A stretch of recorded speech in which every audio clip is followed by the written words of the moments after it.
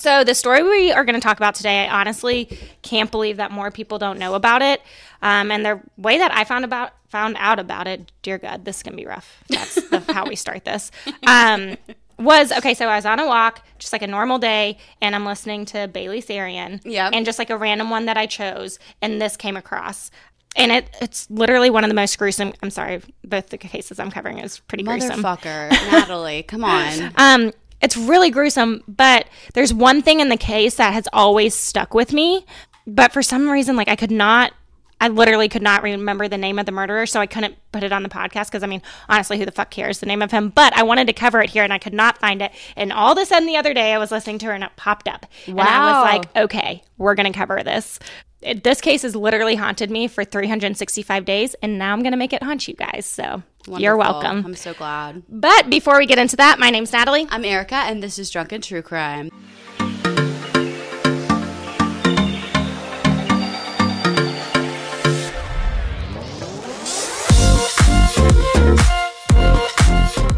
For those of you that are new, welcome. For those of you that are returning, thank you so much. We do not deserve you. No, we do not. So before we get in the case, we do have a few disclaimers. So if you're new, listen up. We do go through them quickly. 1, we talk about true crime. 2, we drink. 3, we cuss. 4, you might see us laugh. But hey, it's because we're human, and it's because we're typically making fun of each other or the asshat criminals in this case, but never the victims. Never the victims. So if that sounds like something you will enjoy, then grab your cocktail and come drink with us.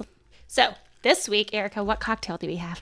I don't know. What is it? A strawberry basil spritzer. Oh my God, you fucking just told me that too. And I was like, what's the name? That's okay. Cheers. Strawberry basil spritzer, but with vodka in it. Mm-hmm. And I brought my reusable straw. I know, you're so fancy. I wish I had one. I had one now. Oh, good. I mean, I keep it in my purse for everything. That's smart. Honestly. And it makes me feel like fancy because it has pineapples on it. I know. That's really cute. Very summery. I approve. Mm-hmm. So, Erica, how many martini glasses? The drink? I would say 4. Ooh. It's so just like light, refreshing, especially when we're almost to summer. But in Tennessee, it feels like fucking summer. It's freaking June 15th. This is summer. I think summer officially starts June 21st. Yeah, but it's been summer for a minute here. Actually, it's not been a bad summer yet. It has not. It was cold in May. Yeah, it was. Memorial Day weekend was cold. Yeah. Anywho, so enough of the chit-chat. We're going to jump into this case. I mean, we can continue chit-chatting. Yeah. So, forewarning, like I said, this case is pretty rough. As always, we're going to go into the details of the case because you have to understand how horrible of a human being this dude is that did this, and we feel like you should really understand what the victims went through and hear their story. With that being said, take this as your formal warning that we will be talking about SA, torture, and even more gruesome details than that. Wonderful. So, and last but not least, let's take a big, healthy swig of our cocktails before we get into it. I've been taking a big, healthy swig. You need to take a bigger one because you're going to need it, girl. It's so light and refreshing, ladies. Actually, has a lot of vodka in there, so. And gentlemen. So, this week, we're going to talk about the douche canoe that goes by Gary, his fucking last name. So, Heidnik. That's just, that does not roll off the top. Heidnik? Anyways, his name's Gary Heidnik. Who gives a fuck? He isn't well known when it comes to murderers, which, again, is kind of surprising to me because he did some absolutely horrific things. And again, honestly, before Bailey Sarian, I had never even heard of this case, which is kind of crazy because we are in the, obviously, true crime community. But it's honestly really sad because I think everyone should know about Gary, but more so his victims, what they went through, and they deserve justice. So, I mean, I hear different cases all the time of just like serial killers, and it's always the main ones that you remember. But like some of the serial killers that just like randomly pop up that had happened like decades ago. Yeah. They did worse things. Yeah. This honestly, do you know much about this case? No, I know nothing about this case. Ew. Well, you're going to hate me after this one, so sorry. Just look at Miller if you hate me. Miller. That'll make you happy. Oh my God. Oh God, don't get him. Yeah. Anyway, so first things first, I know you hate this, Erica, but we're going to talk about Gary. Fuck. I know. Why? I know, because you just need to know a little bit of background on him. We're not going to go into a lot of detail, but just a little bit. So Gary Michael Heidnik was born on November 22nd, 1943. The 1900s, like we were born in. I know. To Michael and Ellen Heidnik. Yeah, that's Ellen. Ellen, yeah. That girl. In Eastlake, Ohio. His parents would go on to get divorced when he was just a baby.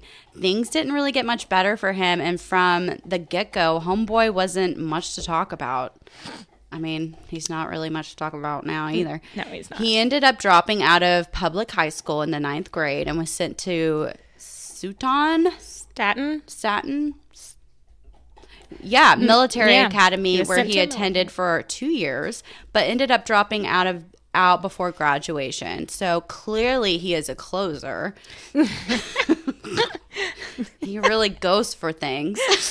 Yeah, what a fucking asshole. Now Gary claims that his upbringing was very difficult. He stated that his dad would publicly humiliate him when he was a child for wetting his bed. Well, that's sad. Yeah. Allegedly, whenever Gary would wet the bed, his dad would make him hang his sheets outside for the whole neighborhood to see so that his son would be publicly shamed for wetting his bed. I mean, I would just be like, it's dad, not me. Yeah. Yeah, but honestly, like, I mean, that is pretty horrific. That's if it humiliating. happened. Yeah. Now, Gary's dad denies this, but Gary is adamant. So who knows? Who knows what's going on with this dude's brain? I mean, I honestly, it's 50-50 whether I believe him or not on this one. I mean. If it is true, though, that's really sad, like we've said. Yeah. However, I don't really feel that bad for Gary, but maybe for baby Gary. Yeah. Oh, that's a good way of thinking about it. Yeah, baby Gary, not who he became.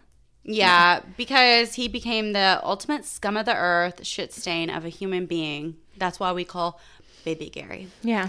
Anyways, after dropping out of the military academy, Gary decided he was going to join the army. Okay, so why would you want to join the army after you just dropped out of the military academy? Don't you think it's just going to be as strict? Yeah, so I don't really know what went on at the military academy. Like, the military academy, I feel like, was one of those, like, for kids, like, whip them into shape type thing. But he actually goes on. He's not going to do that? Well, just wait. He's not a smart. Well, actually, he's a very smart cookie, but wait. He just wanted to kill people, probably. He would go on to become a medic in the U.S. Army for a whopping 14 months before being honorably discharged after officially being diagnosed with schizo personality disorder. Yeah, so when researching this case, he actually did really well in the Army. So he was doing really well. If you talk to, it's not their boss, Erica. What is it? Like their lieutenant, their commander, their... it's staff sergeant. Yeah. If you talk to the people that he reported to, I obviously don't know much about the armed forces. That's embarrassing. But if you talk to the people he reported to, they said that he was excellent. Like they had all good things to say about him. And the reason he was honorably discharged is because not for some reason, we obviously know why, but he started getting like really horrible like headaches, and he was very nauseous, and he was like really, really sick. And so when he was going through, he eventually gets diagnosed with, basically, for lack of medical terminology, like excessive diarrhea. And not like IBS, like it's something more than that. But during all of the testing, this is when they found out that he had schizo personality disorder, and he had the mental issues. So like before that, no one knew. Is that not crazy? And he was doing really well in the Army, surprisingly enough. I mean, that's just your third dropout. I know. But like, technically, there's a pattern here. Yes. Just saying. Yes. And I'm not standing up for Gary. Not one bit. He can go fuck himself. There's just a pattern there. I mean, also, John Wayne Gacy, I believe, don't quote me on this, but I think he was in the Army as well, or he was in Vietnam or something. Yeah. And he did very well. Yeah. And it was because he killed all those people. Yeah. And maybe, the same thing, he wanted to... Yeah. He was a medic, though. I guess he could not save them. And exactly. That's kind of like killing them. What's the term for doctors that purposely want to kill their patients. It's like, oh yeah, angel something. Yeah, something like that. I know. Yeah. Where they either save them or they want to kill them. Yeah, like they make them sick so they can save them. Yeah. Yeah. Yeah. So anyways, after he was honorably discharged, Gary then became a nurse and began working at the Elwyn Institute. Wow, why was that so hard for me to say? Elwyn. I wanted to say like institution, and then, oh yeah, I fucked them both up, both words. But the Elwyn Institute. Anyways, this was a hospital for mentally undeveloped adults and children, which again was kind of fitting because Gary himself and his family, especially his brother Terry and his mom Ellen, all suffered from mental illness and spent time in psychiatric hospitals. Oh my God, get fucked. Psychiatric hospitals. Why is this so hard? Why are words so hard right now? Anyways, then when Gary was 27, his mom Elaine would eventually... No, that's Ellen. Oh my God. Okay, we're going to start that one up. No, keep it. Okay, so when Gary was... This is actually kind of sad, but when Gary was 27, his mom Ellen would eventually go... Yeah, it's... Tomato. Would eventually go on to commit suicide as a last resort to escape from her abusive relationship. So, again, very sad. We're only laughing because I can't speak or read, evidently. So, from there, at the age of 28, Gary formed a church called the United Church of the Ministries of God. Nope, Ministers of God. Okay, I'm going to take a drink. Hold on. Yeah, you should take a drink. Breathe. Take a laxative or something.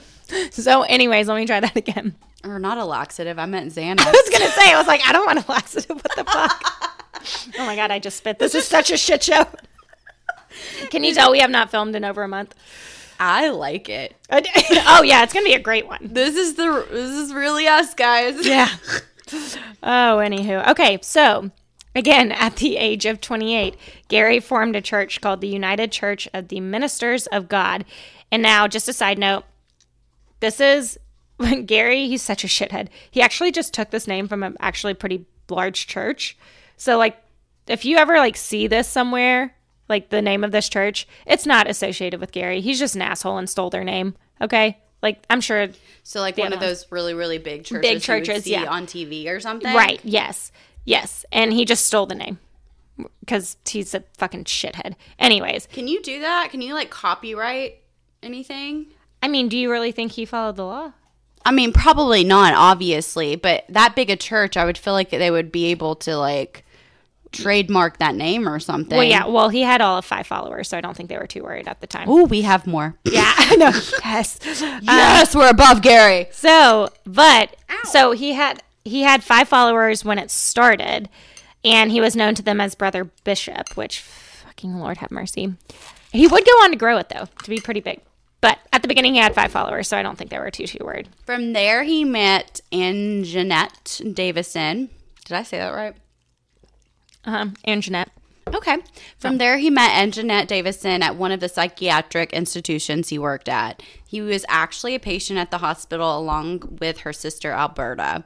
Now, Anjanette was mentally disabled and had an IQ of 48, which for those of you that don't really know the IQ classifications, 69 and below is considered extremely low, and the DSM classifies the score as mental retardation. And that's still in the DSM. That's not like what we're calling it. Yes, no.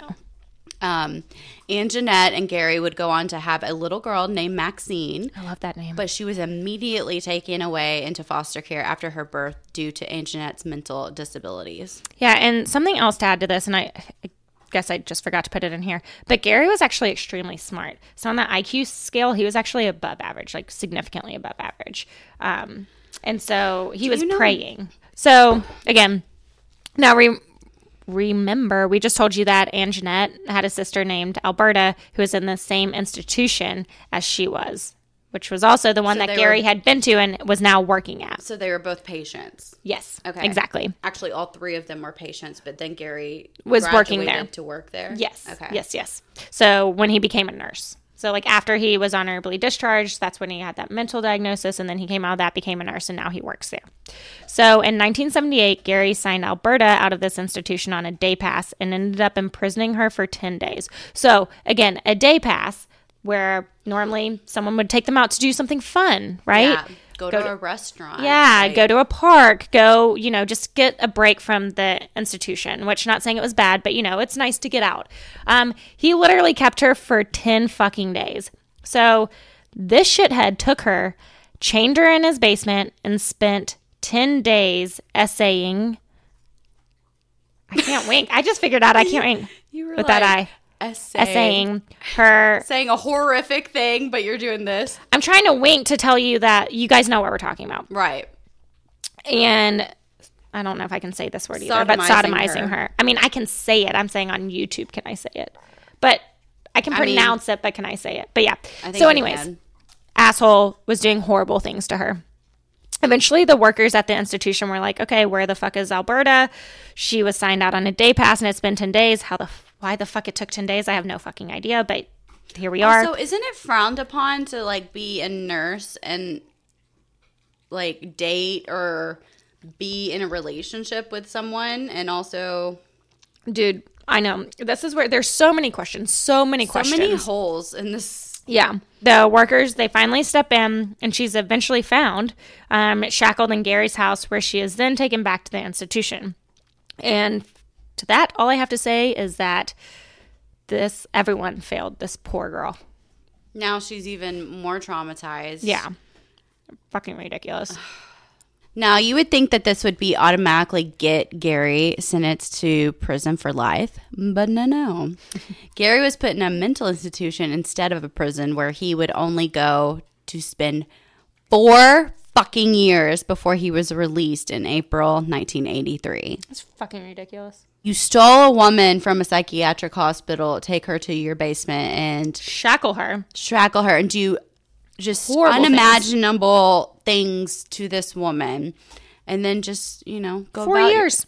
Go about your day. Oh, that's okay. We'll just give you 4 years. You've learned your lesson.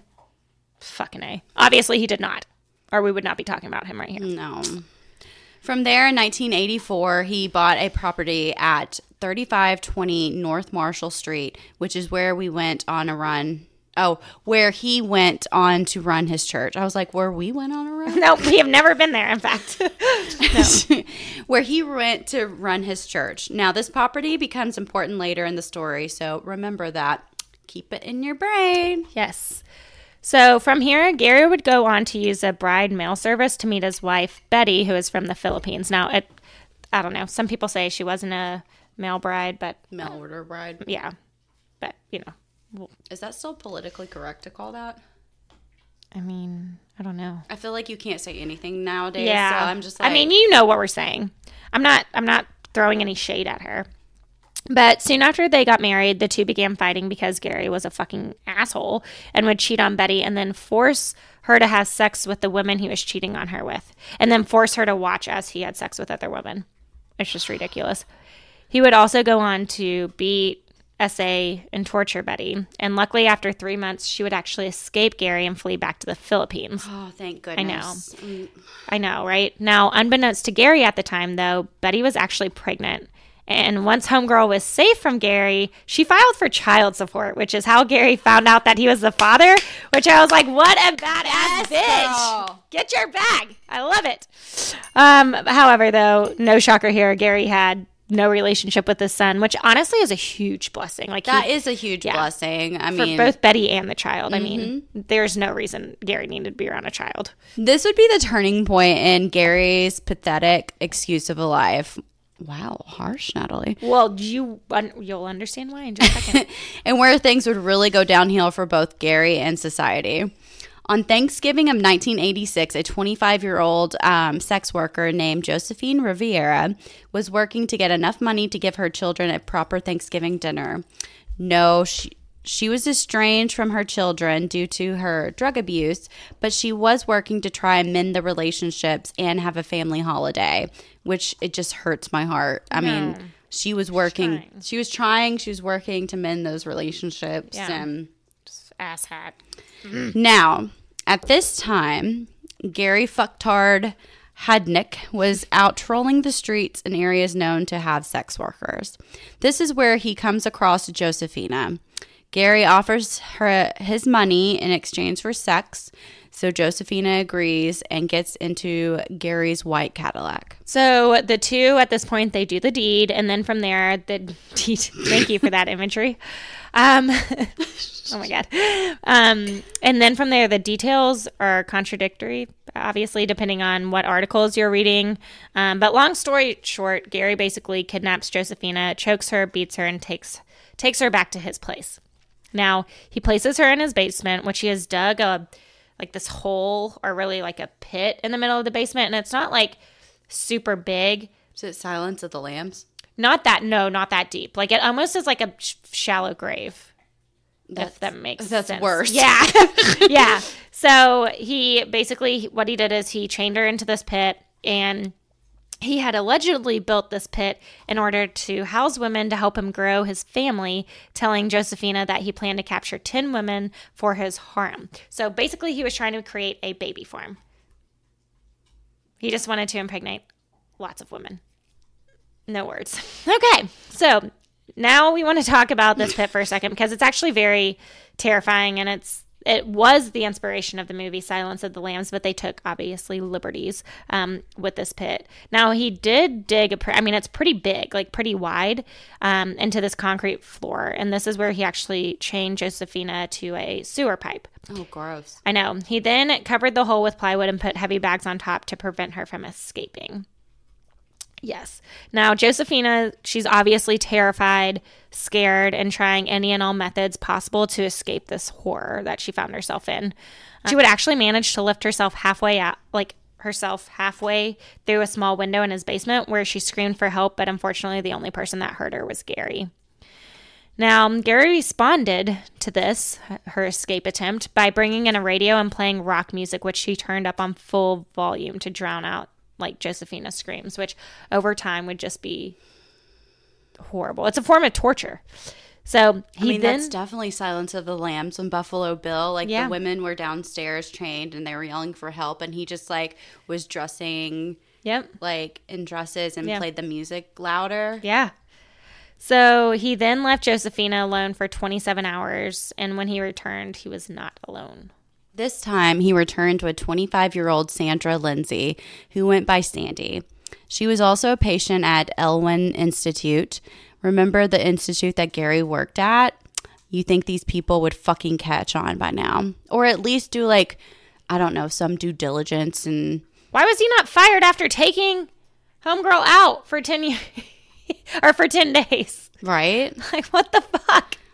Once again, Gary checked her out and brought her to his house, where he put her in a hole or pit, whatever you want to call it, and essayed her and Josephina at the same time.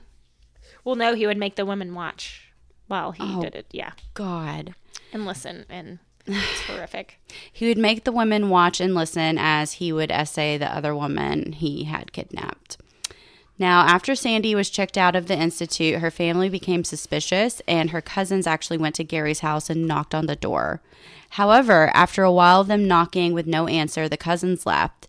After that, Gary made Sandy write a letter to her mom telling her she had left the institute on her own free will and that she would call her later. Gary would actually make the drive from Philadelphia to New York to mail the letter in hopes that it wouldn't be traced back to him. First off, how did they find his house? Because they knew. So, oh my God. Sorry. So Gary worked at the Elwyn Institute. I know. And it was known they were friends, him and Sandy were friends. And so her mom knew this because Sandy talked to her about it. And so her mom knew, hey, tell me Gary's house, where he lives. Fucking A. He's got my daughter. Why are you guys not more alarmed? Okay, that makes a little bit more sense. Now, Sandy's mother immediately called bullshit on all of this and reported her daughter missing and gave them Gary's address, stating she believed Gary was holding her hostage. However, the police took one look at the letter Sandy wrote to her mother and immediately brushed it off as just another runaway. Because, I mean, yeah. Yeah, because this guy doesn't have a history. This isn't on his record that he does this. This isn't his MO, but no, you're right. It's her. Just another runaway. How many times have we heard that? And oh, my God. So many. So many cases that we've covered. So many. It's so frustrating. So, once again, another instance of where this woman was failed by the police. The mental institution and humanity. Now, during this time when these women were kept captive, they were shackled, beaten, essayed constantly, and kept naked where they were forced to huddle together to keep warm. They were kept severely dehydrated and in a constant state of starvation, even to the point where he would pin them against each other and basically was like, okay, who wants a cookie? And whoever would have sex with him voluntarily that day would get cookies and just do these awful mental tactics. At one point he heard one of the girls, I mean, I don't know this, I'm gonna butcher the story, but off the top of my head, it's basically he heard one of the girls say, I'm so hungry I could eat dog food. So then he literally started feeding them dog food because he's a fucking asshole. Okay, on that note, 5 big gulps. Let's fucking go because we need it. Woo! Cheers bitches. And I'm officially out of my drinky drink. So then on December... Yeah, I said that word right. Mm-hmm. Wow, my brain. You did. So then on December 22nd, Gary kidnapped another woman, 19-year-old Lisa Thomas. Why are they getting younger? I don't know. Oh, God. I don't know. You didn't think he's about such that? a sick fuck. No, I didn't. I did not. Anyway, so he drugged her, and when she woke up, she was naked, and Gary was essaying her. From there, he took her and pushed her into the pit with Josephina and Sandy. So then just 2 weeks later, on New Year's Day, Deborah Dudley was kidnapped by Gary and brought to this pit of horror. She was 19 at the time, and she is reported to be actually very feisty and have a huge attitude with Gary, which I'm like, fuck yeah. I mean, honestly, let's take a minute to applaud this brave woman. Yes, girl. You got courage, your bravery. Yeah, I honestly don't think I'd have the balls to do that to someone. But no, she did. So, I mean, I don't know. I couldn't do it. I think you would. I don't think you would have a fucking problem standing up to him. I'd be too scared, though. I mean, if he's going to kill me, then, let's get it over with. Yeah, that's what I'm saying. You would, you would have the attitude with him. Let's go, okay? Yeah. Oh. It's reported that Deborah would scream at Gary, spit at him, tell him that he needed a shower. I so would fucking do this. Yeah, that's what I'm saying. Telling him that he needed to shower, needed tampons, a proper place to use the restroom. And long story short, she was very confrontational to Gary, wasn't really scared of him. Or if she was, she put up a hell of a front, girl. Yeah. So, basically she was like, you're an asshole. You smell. You're making us smell. We need tampons. This living conditions is not up to par. Yeah, Gare Bear. Okay, we need a restroom. We need all of these things. You disgusting human being. I hate him. I need to shower. I know I smell bad. And I know you smell bad. But you really need to shower. The other 2 homegirls over there, they need showers. They need to be cleaned up. They need some food. Chop, chop, Gary. Okay, yeah, let's go. Fucking get on it. Now, surprisingly, Gary actually took some of this to heart. He ended up to get a portable toilet for the women, gave them tampons, and actually let them take a bath. I'm not clapping for Gary. Fuck that shit. We'll clap. Okay, how about let's clap for Deborah? That's what I'm saying. Oh, I thought you were clapping for her that she spoke. Raise your voice, girls. This was very out of character, but again, Gary was very unpredictable. One minute he would give them tampons, another minute he would beat them senseless and force them to watch while he essayed the other women. At one point, he realized that the women could hear when he left the house and when he was coming downstairs. So when he left... Let me do this part, Erica. You'll murder me if I make you do this part. Oh, okay. Yeah, trust me. Okay. You don't want to say this part. This is the part that I'm has stuck with me for 365 days, and now I'm going to make it haunt all of you guys. Wonderful. So, again, Gary eventually realized that the woman could hear when he left the house and when he was coming down the stairs, And he was like, okay, if they can hear when I'm gone, they'll start screaming. I don't want that. So when he left, the women would scream, trying to get the attention of anyone who could help them. Again, Gary eventually caught on to this and was furious. So this horrible piece of shit human being, and again, legit, like, huge trigger warning for you guys on this one. I even put it in here. I was like, Erica, you cannot say this part. So if it's your slide, turn it over to Natalie right now. I'm glad you did. Thank you. Thank you. So Gary drove screwdrivers into the women's ears to puncture their eardrums so they couldn't hear him. Exactly why I told you not to take this part. Again, this is the part that has stuck with me for 365 days, and now it'll stick with you guys. So, I mean, don't hate me, but trauma bonding together. It's a thing. Trauma bonding. Yeah. So he would screw drive to puncture their He literally eardrum? took a screwdriver and, like, hammered it in to their eardrum to bust their eardrum so they could not hear.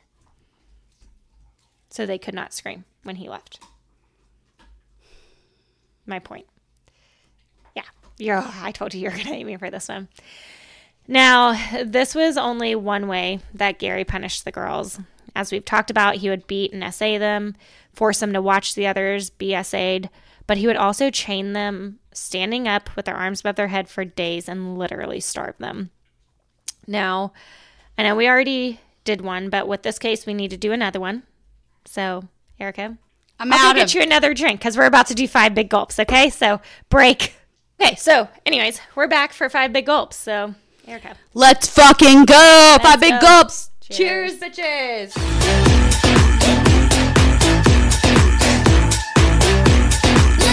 It's a lot easier with my straw to do 5 big gulps. Yeah, that was rough. I feel like I need to get us some matching ones. Yes. Oh, my God, I would love that. Okay, hold on. I think the camera's crooked. Do you remember the last time it was, like, filmed crooked? I'm surprised nobody pointed that out. It was way worse than that, Erica. I even tried to, like, fix it in the editing process, and it was just nice. So that I'm scarred. Okay. Anyways, so we're back from 5 big gulps. Woo-hoo! Because once again, it gets worse. Yay! So on January 18th, Gary abducted 18-year-old.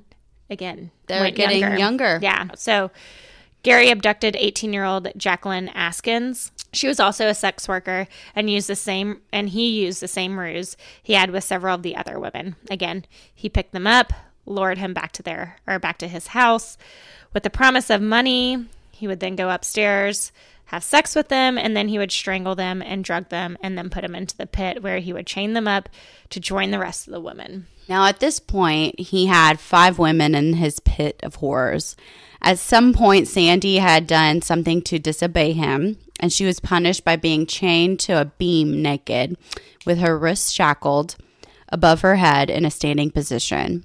He then starved her for days on end, so she was in the standing position for a fucking week without food, water, or any rest periods.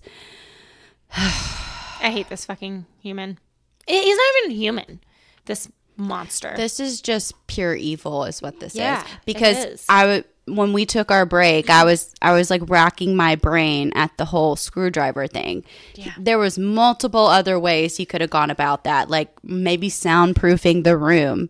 Like what is your first thought to think a screwdriver to your eardrum? He's sadistic. Disorient them in some way so they can't hear.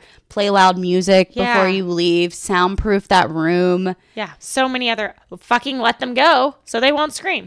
Well, I understand that, Yeah, but like I know I'm what trying you're to saying. think in his mind, like What he could have done, but then he just automatically thought, screwdriver to the ear. because he's fucking sadistic and he's a horrible, horrible monster.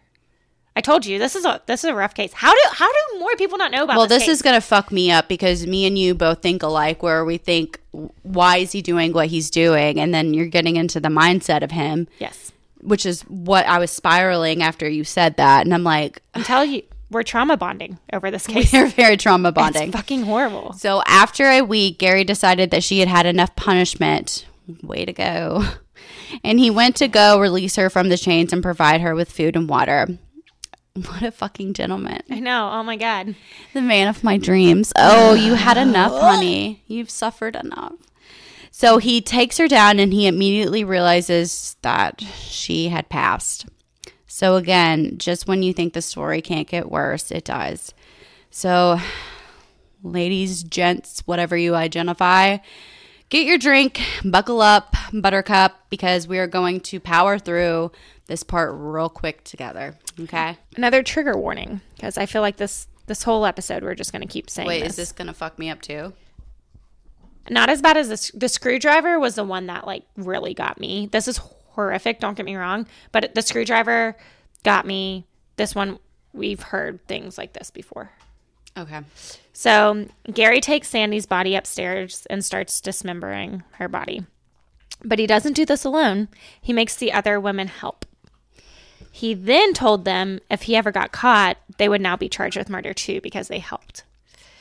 He then proceeds to cook Sandy's body, like he legitimately boiled her head, which produces just this horrendous smell that eventually led neighbors to complain to police. Now, police do actually show up to the house, but Gary just tells them that he burnt a roast. And they fucking buy this explanation. Again, just another example of where these women were failed. What kind of roast do they have at home? I know. I'm like, what are you talking about? Well, you're a police officer. More than once you've smelled a decaying or Yes. dead body or just like the horrendous smell Right. of human beings rotting. Right. But no, And you're then right. if It's a burnt roast. Bowling, I'm Yeah. sure it's just amplified at that Yeah. point. It's ridiculous. I mean, it's ridiculous. So from there, Gary then grinds her body up into minced fucking meat and feeds this not only to his dog, but to the other women in the pit. Again, I know you're going to hate me for covering this case, but Erica, if it makes you feel better, I kind of hate myself at this moment too. So Good, you should. But again, like I said, I just can't believe that this case doesn't get more coverage. Like, how do 6 African-American women get fucking tortured like this and it isn't covered more? Because of what exactly you just said. I know, but it's just fucking ridiculous. Because exactly what you just said. I mean, thank you, Bailey Sarium, for bringing light to it. That's how I came across it, but like, jeez, Manice. I mean, it's just like Shanquilla. Yeah. She wasn't a sex worker, and Right. they still had to fight tooth and nail to get her case like Yeah, I mean, she was a covered. successful businesswoman. Exactly.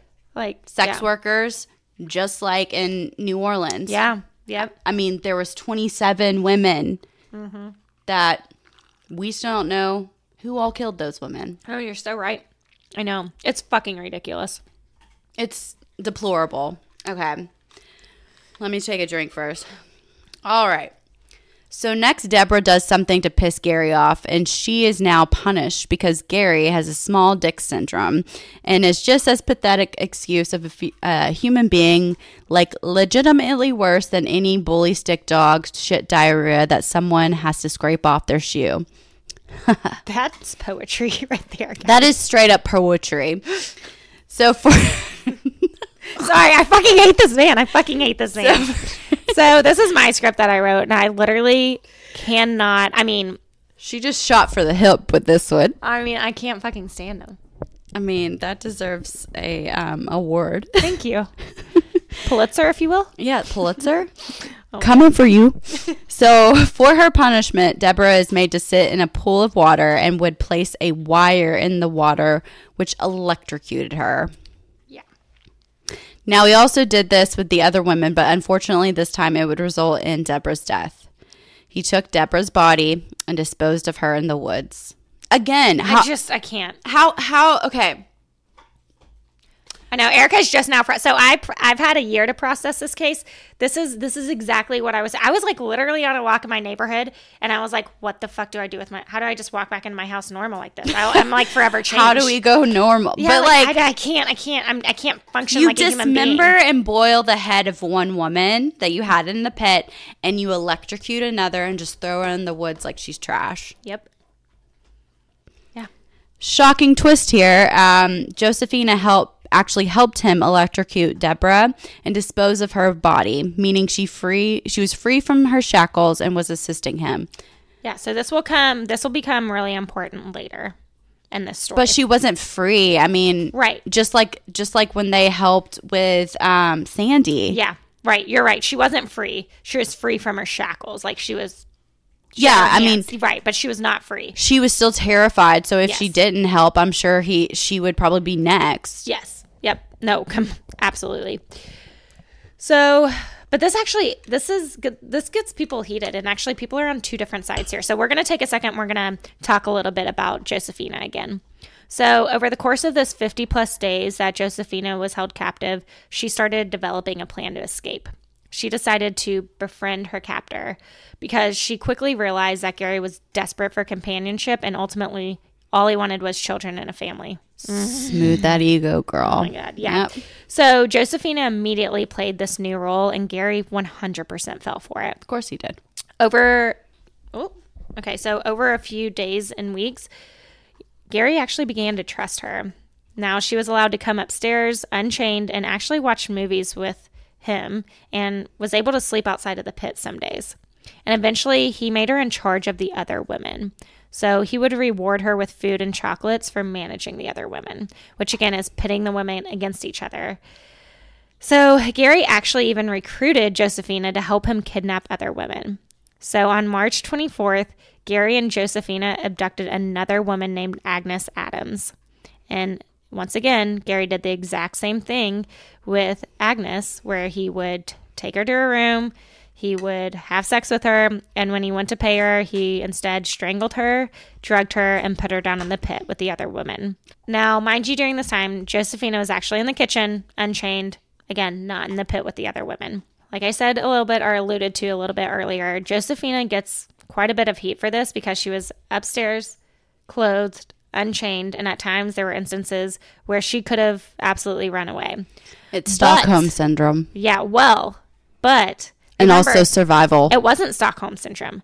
This was an act that she was putting on to gain his trust. It's Stockholm Syndrome to like what he thinks of it, but it was survival.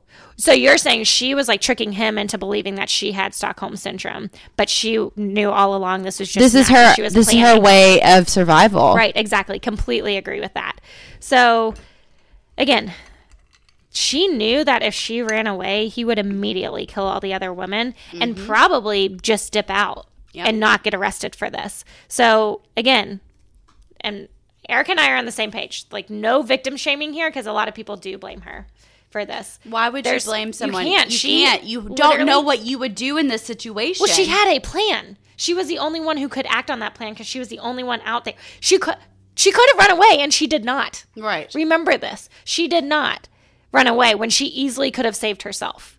Right. Okay? So that, I think, right there just shows that she was looking out for everyone in that pit. Mm-hmm. Okay, so Josephina gained the trust of Gary at this point, obviously. So she eventually convinced Gary to let her see her family, specifically her children. In exchange for him allowing this, she said she would bring back another woman for him. Gary allows this and drops her off to see her family. She immediately bangs on the door, and they are quite surprised to see her. I mean, she had just been gone for 4 months, and because of her history, they thought she was just on another drug bender. No. Josephina starts telling them what Gary had done to her, and honestly, they think it's just the drugs talking and that she is making this all up. Josephina is getting pissed because she is running out of time to save the other girls. And after begging and begging, they do eventually call the police. Yes, because one point to this is that Gary's around the corner, right? So she knows. He basically said, okay, you have like 10 minutes to go see them. And then if you don't come back, I'm doing this, this, and this. This is a punishment, and I'm going to go kill these other girls. So she's like, okay, family. Okay, like listen up, let's like, go. I get my history. I get this, like, Come on. Like, this is not a joke. This is not an act. Yes. Come on. This is not a drill. This is not a drill. Like, let me in. Call the fucking police. The sirens are going off. Let's go. So when police get there, they also don't believe Josephina. Well, shocker. I know. Which is really fucking annoying. I mean, I get it. It's a crazy story, but it is your fucking job to at least investigate it. Doesn't matter if you think she's making it up. Fucking investigate it. You still have to go investigate. Finally, Josephina shows the deep scars on her legs where she has been chained up for months. This is when police finally start to take her seriously and immediately head over to Gary's house. Finally! I know. Fucking... Ugh, that pisses me off so bad. Like, not only if like no one believes her, and it's because of her history, and I like to some degree I like understand she's still human. It doesn't matter if you're homeless. It doesn't matter if you're a drug addict. It doesn't matter if you're a sex worker. She's a human being that's being tortured to death, and you just don't believe her because you don't want to do your fucking job. I know. I mean, it's so frustrating. It's so frustrating. But thankfully, she finally is persistent, and police officers go over to Gary's house. That's called advocating and that's making some noise, ladies. That is making noise. And again, she could have easily just dipped and left Gary. Like, she could have gone away, but she sat there. She argued with them, argued with the police so that they would go help the other girls. Mm-hmm. So again, if anyone that's out there that's saying this is her fault and she was in on it with Gary, you're fucking wrong. Well, that's because people can't see like other people's perspectives, and they're not taking into account that like she is trying to save everyone. Right, exactly. So the officers, they do eventually go to the house because she's so persistent. They walk in and they find that Josephina was telling the truth about everything, but it was way worse than they could have ever imagined. The smell, they said, was the first thing that hit them when they walked into the house. From there, they found the girls and immediately freed them and got them medical attention. Well, great. I'm so glad you fucking finally did your job. So glad you finally did something and got them medical help. Yep. So from there, that's when they started to truly understand the depravity and horrors that went down in that house. Miller. God, he's chewing on a bone so loud. They saw the pit that the women were kept in. They found dismembered parts of Sandy throughout the house, finding a forearm in the freezer and burnt bones in the oven. Let me try that part again. What was he going to do? I don't fucking know. I don't fucking know. Feed her to the women? I don't know. Well, the bones, maybe like for the dog. And freezing it to, I don't want to know. I don't want to don't want to know. Don't want to talk about it. So they obviously arrest Gary, and he's taken to trial on April 23rd, 1987. This asshole tried to say that the women were already living in the house when he moved in, that it wasn't him that kidnapped him. Yeah. So homeboy literally said during the trial, he's like, no. That wasn't me. They were already here. I just went along with it. I just roomed with them. It's a roommate thing. They chose to live in the pit, okay? Yeah. This is a them problem, not me problem. Right? However, the three women who were rescued testified against him, detailing the horrific events. Which, let's just take a moment and talk about how fucking strong you have to be to face him again. Exactly. And again, let's talk about what happened to these women. Screwdrivers through their torture with music, electrocution, essaying, torturing. Helping dismember one of the girls that you were there with. Being forced, like starved, dehydrated. Oh my God. The list just goes on and on and on. But these badass bitches were like, no, we're testifying against you, asshole, so you don't do this again. Because last time you did something like this, you only got 4 years. We're going to make sure that doesn't fucking happen again. They're going to make the noise, and it's going to stick this time. Now, an interesting part that came out of the trial was that Lisa Thomas believed that Josephine was working with Gary. Remember, Lisa is one of the girls that was in the pit. The 19-year-old. Yeah. Yeah. Yep. Yes. Agnes was the 18-year-old. Yeah.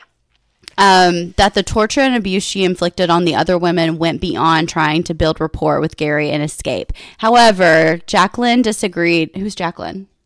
So Jacqueline was one of the first ones. Okay. Yeah. So Jacqueline disagreed with Lisa and said that everything Josephina did ultimately led to the escape of all three women.